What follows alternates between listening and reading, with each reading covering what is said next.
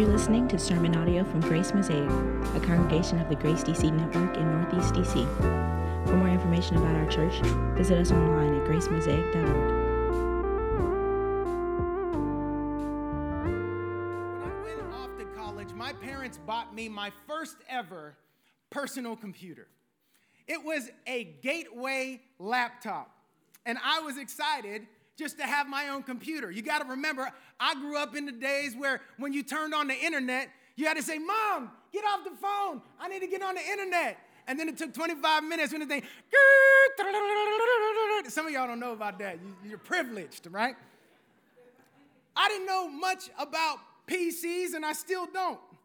But there were really only two programs that I needed: Internet Explorer and Microsoft Word. I didn't know how to use anything else on the computer. I didn't need to use anything else on the computer. These were the only programs I needed. My studies in college hinged on these two programs. They were the most important. And I used this computer throughout my college career. But by my senior year, my computer was bugging out. I started to run into computer problems. When I would turn on my computer and I would open up one of these two programs, the thing would just pull that hourglass up and it would just flip and flip and flip for like 15 to 20 minutes. And about 10 minutes in, my computer would sound like a spaceship that was about to take off.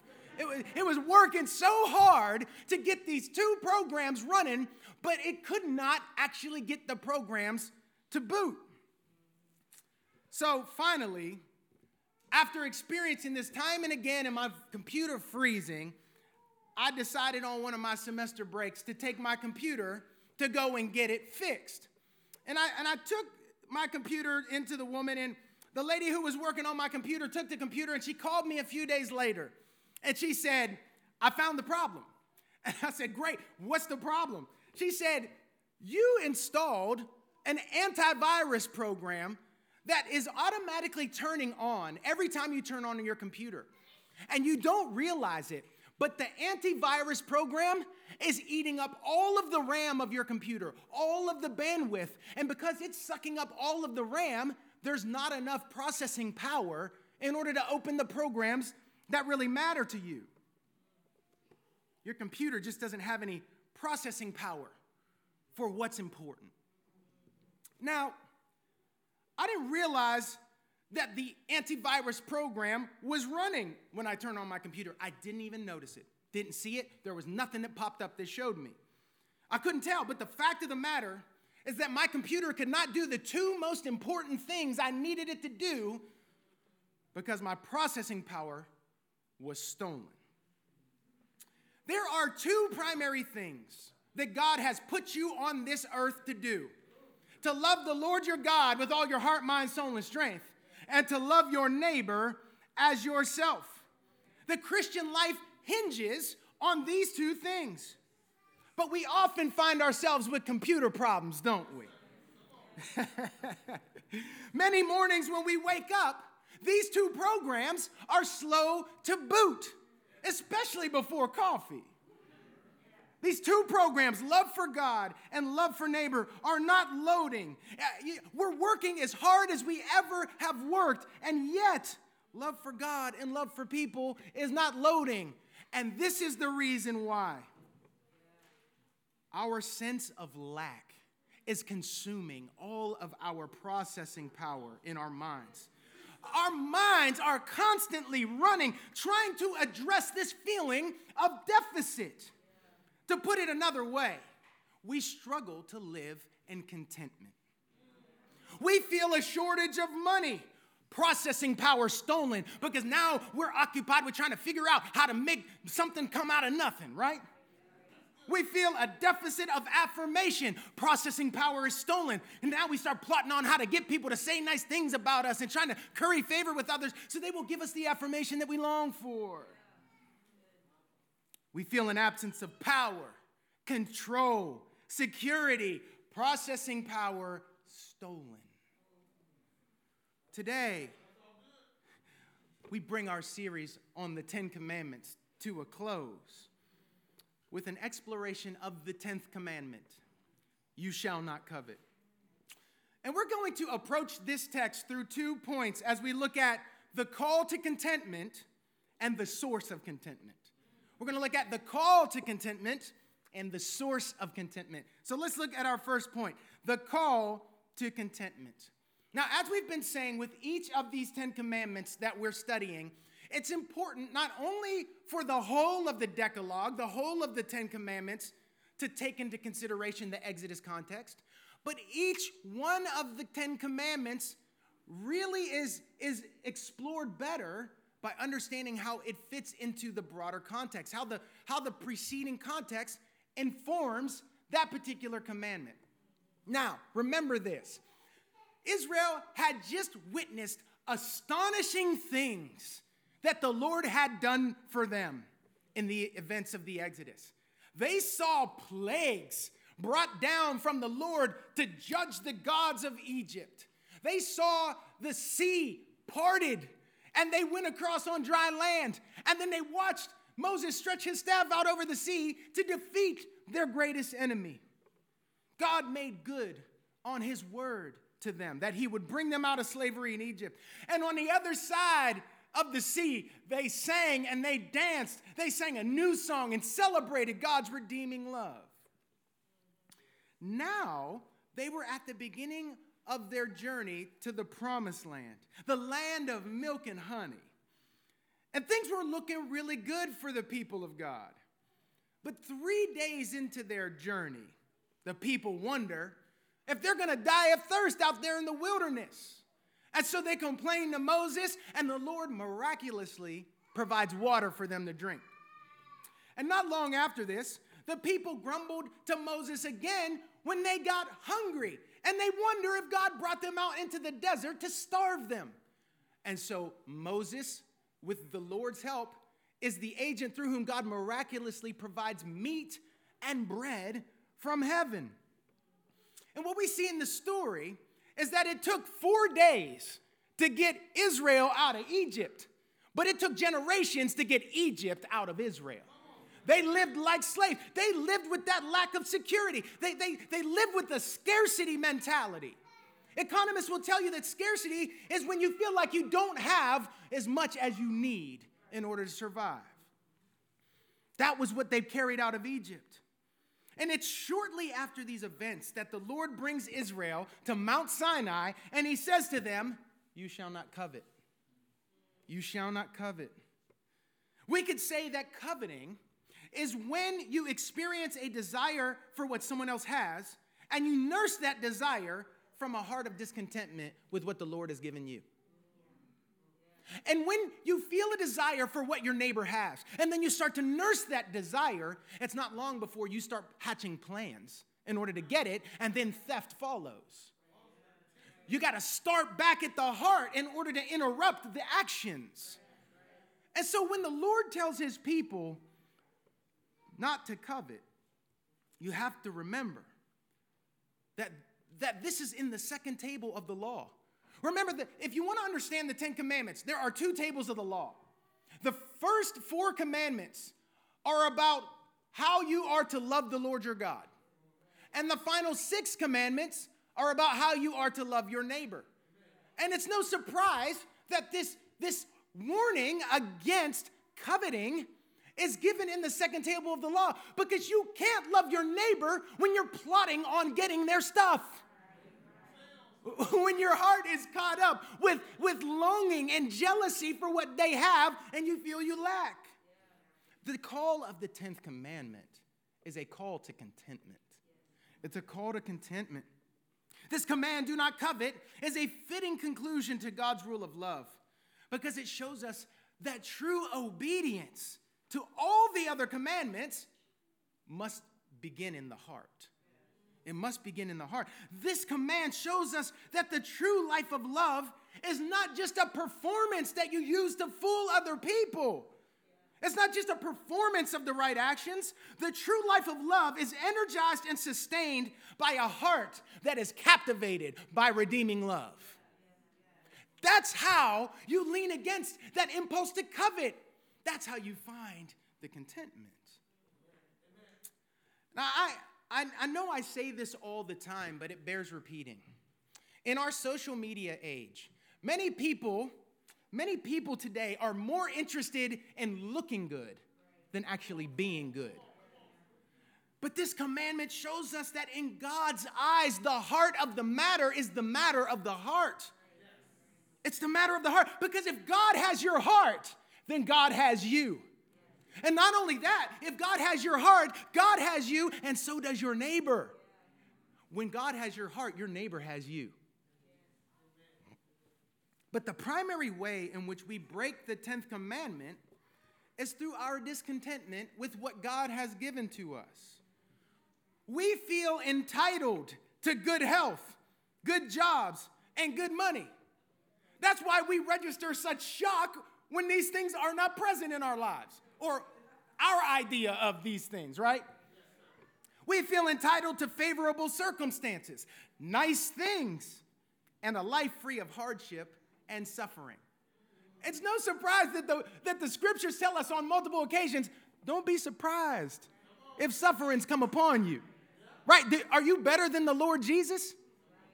If he endured sufferings, if he endured affliction, if he endured rejection, why do you think that you should be exempt from it? Why do you feel entitled to a life that is free from those things? At the heart of covetousness is the distinct sense that God owes me. God owes me. I deserve fill in the blank. It's the exact opposite of the life of grace. You know what grace says? All that I have is a gift, and all that I have is better than I deserve. Every breath I draw is a borrowed breath. Because if I got what I deserved, I would not come out a winner compared to what I have now. Whew. All that I have, that's what the life marked by grace says. That's how it thinks. All that I have is a gift. And I get much more than I deserve every day. Let me see if I can put it to you in an illustration. Back in the day when I was a teenager, I told y'all on many occasions that my dad, Russ Whitfield Sr., is an old school cat. That means he believes in child labor, right? And so I remember this one specific day that it was a summer day, and my dad was going off to work, and he gave me a grocery list of work to do. And I lived across the street. We lived across the street from my grandparents. And so I had to do that work for them too. So I was cutting our grass. I was weeding the garden. He wanted me to do demolition on my grandparents' outhouse. Yes, I grew up country. Outhouse, you heard right. Demolition on the outhouse, which is a truckload of work. And then, you know, it wasn't long before my grandma and grandpa started asking me to do little things around it. By the time we got to the end of the day, my rear was kicked. And we sat down as a family and we ate dinner. And then after dinner, you know, you got to let Dad eat a little something because he'd be hangry coming home from work. So after we ate dinner, I decided me and Dad had to have a little heart-to-heart. And I went to my dad and I said, hey, Dad, you know what I've been thinking when I was working hard for the family all day? I was thinking that it would be a good idea if I could get some compensation. My dad said, who? I said, some payment, some compensation. He said, how'd you sleep last night? Was the bed comfortable?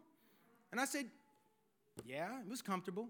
He said, how you like them clothes you got on? They look pretty comfortable. I was like, yeah, I mean, I like these clothes. He's like, did you eat breakfast today? I said, yeah, I ate breakfast. He's like, what'd you have? I said, I had bacon, I had eggs, and I had toast. He's like, sounds good. Did you have lunch? I was like, yes, Dad, I had lunch. He's like, what'd you have? I was like, I had a tuna sandwich and some chips. He's like, you have dinner? I was like, you just sat down with me at dinner. You know I had dinner. He said, did you pay for any of these things? Did any of the bills for any of these things come to you? And I said, no.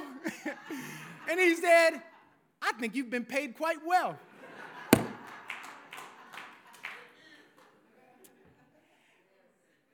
This little encounter exposed my ingratitude and entitlement and discontentment. And it fundamentally changed the way that I perceived participating in the household work, because I knew Dad was right. I knew he was right. I was freeloading on my parents, and I had the nerve to come and ask for some payment after I was eating up all their food, and I did eat up all their food. And everything that I had came from my parents, and they paid for it, right? Here's the big picture.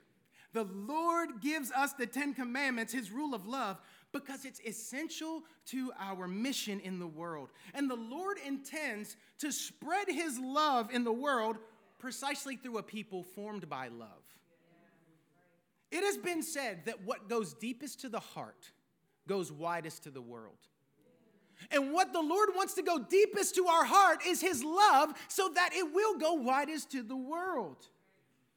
Contentment is crucial to the work of love. But how do we find it? How do we find contentment? That brings us to our second point and our complementary text in the book of Philippians. The source of contentment. Let's get this second point. We shift our attention to Philippians. We got the Exodus context of that commandment. But Philippians chapter 4, verses 10 through 20 is one of the most beautiful and profound verses for addressing the core concept at the heart of the 10th commandment.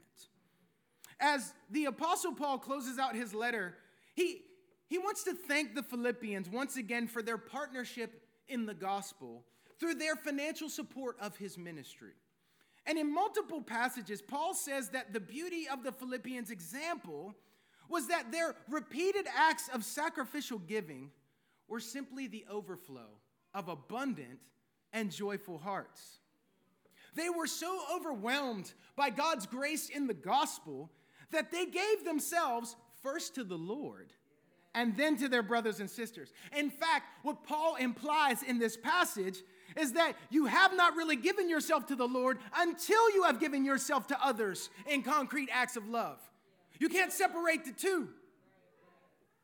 And this is why Paul says, it was good of you to share my trouble, fitting, right, and good.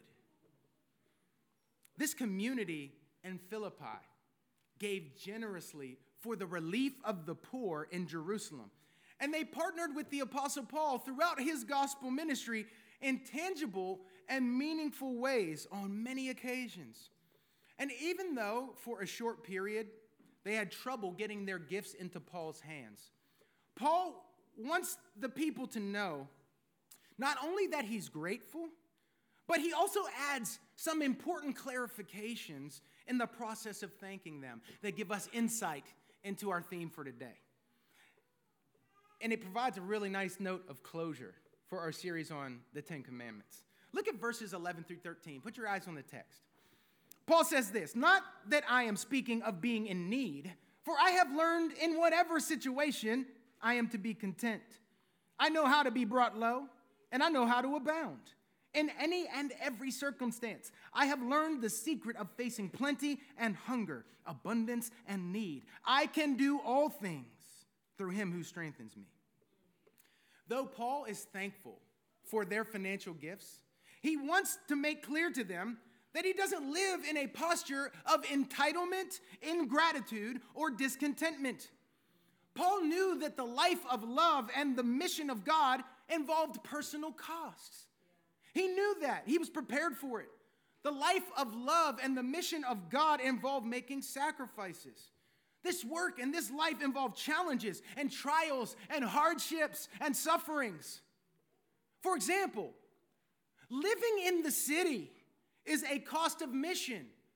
Sure, you could get a bigger house for much less money if you went somewhere else, but being here is a cost of mission. Yes, there is less crime and violence in other places, but if you're on mission here, this is a cost of mission. Sure, you might be personally suited to a slower pace of life, but you're on mission here, and living amidst the city bustle is a cost of mission. Paul is saying that he learned to take the highs and the lows of this life of love in stride. He's learned to take the ups and the downs of this work of mission with grace. He has learned to be content no matter what comes to him as a result of this life of love and this mission of God. And how has he done this? Verse 13 is his answer. I can do all things through him who strengthens me. Now, if you've been around the Christian faith for any length of time, you know that this is an oft-abused verse. I've seen t-shirts that say, I can do all things through a verse taken out of context, right? Do you see the context of this verse? The context of this verse is leading us to see that what Paul means is I can live through any kind of living circumstances through him who strengthened me. I can be content with filet mignon, and I can be content with frankenbeans. I can be content in a penthouse or with no house. He could face plenty and hunger, abundance and need. No matter what life was like for him in a given season, he would not give up or check out because his stability was not resting on his circumstances, his net worth, his amenities, or his earthly comforts. Paul learned that Jesus is the source of contentment. And he learned how to lay hold of Christ and all of his benefits no matter what he was facing. This enabled Paul to treat his conflicts like a classroom for learning Christ. He viewed his problems as pathways for drawing near to Christ. He treated his sufferings as sources for knowing Christ more deeply. Here's Paul's perspective here. And never forget this. Jesus plus nothing equals everything. Jesus plus nothing equals everything. And if you have a Jesus plus something else perspective, you have something other than the gospel. Jesus doesn't need any amendments. Jesus doesn't need any supplementation. Jesus doesn't need any additional factors in order for him to be enough. Jesus is enough. Jesus plus nothing equals everything. And Paul knew that Jesus is the source of contentment. And this is what he wanted to get through to his friends in Philippi. And this is what he wants to get through to you today, beloved. This is what he wants to get through. Paul could testify that when you have Jesus, you always have enough. The Philippians needed to hear this because they were struggling through the cost of mission. They gave out of their poverty. And Paul is guiding them to the place of contentment and perseverance. Do you see what he says in verse 19? Take a look at it. And my God will supply every need of yours according to his riches and glory in Christ Jesus. I think this is one of the most encouraging and beautiful passages in all of the scriptures. Many have turned to this verse for support in difficult times. But you may wonder, how can I know that God will provide? I hear you, preacher. I hear what you're saying. Yeah, I get it. But how can I have confidence? How can I know that God will provide? And the answer to your question, no matter what the need is, no matter what you need him to provide for, the answer to that question is that this is exactly who God has revealed himself to be throughout the entirety of the scriptures. Adam and Eve could tell you that he provided covering for their shame. Noah could tell you that he provided refuge from the judgment. Abraham could tell you that he provided a promised child even in his old age. Isaac could tell you that he provided a substitute sacrifice to spare his life. Jacob could tell you that he provided transforming grace to turn him from a deceiver into a believer. Joseph could tell you that he provided sustaining grace in the prison and a pathway to the palace. Moses could tell you that he provided an unthinkable way of escape when the enemy surrounded. Israel could tell you that he provided daily nourishment in the middle of a desert. Joshua could tell you that he provided strength for the battle and victory over the enemy. David could tell you that he provided forgiveness and renewal in the face of his grievous and terrible sin and failure. Solomon could tell you that he provided unsearchable wisdom to guide his way. And the prophets could tell you that he provided a vision of hope in the midst of devastation and despair. And in the fullness of time, the Lord provided his Son, Jesus Christ, as the ultimate provision. He is our enough. In the gospel, Jesus proves that he is enough to turn sinners into saints. He is enough to turn your mourning into dancing. He is enough to turn your funeral into a fiesta. He is enough to turn death into an Uber ride to glory. My God will supply all your needs according to his riches in glory in Christ Jesus. And we can see this truth not only on the pages of Scripture, but on the pages of our lives. Hasn't he brought you over some mountains? Hasn't he brought you through some valleys? Hasn't he carried you through some trials and some hardships and some heartache? He is not going to stop doing that work for you now. He hasn't brought you this far to leave you. Do you see it? When God's people follow God's rule of love for the sake of God's mission, we will always have God's provision. I'm going to say that again. When God's people follow God's rule of love for the sake of God's mission, we will always have God's provision. You can take that to the bank. And look at how Paul closes. Verse 20.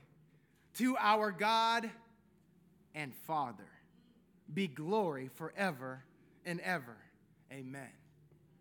Paul ends this passage by bringing back to our minds the precious truth that God is our Father. That God is our Father.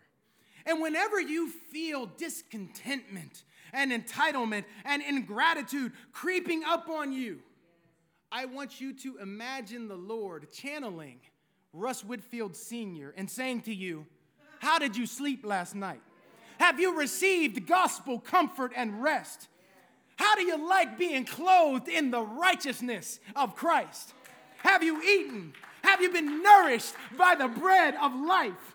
Have you enjoyed freedom from guilt and shame and fear? Have you been given a new heart, a living hope, and a glorious future? Did the bills for any of these things come to you?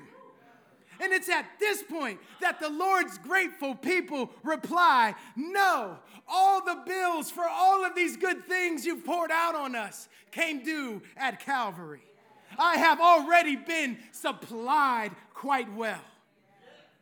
It's this kind of gospel reflection that breaks the back of our entitlement and our ingratitude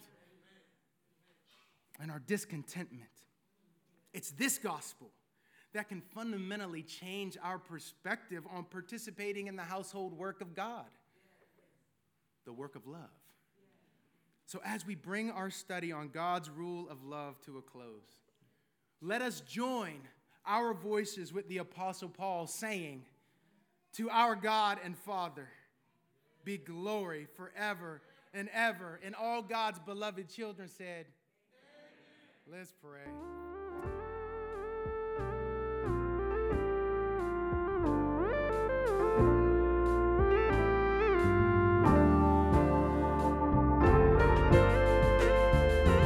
Thanks for listening to this podcast from Grace Mosaic. For more information about our church, visit us online at gracemosaic.org.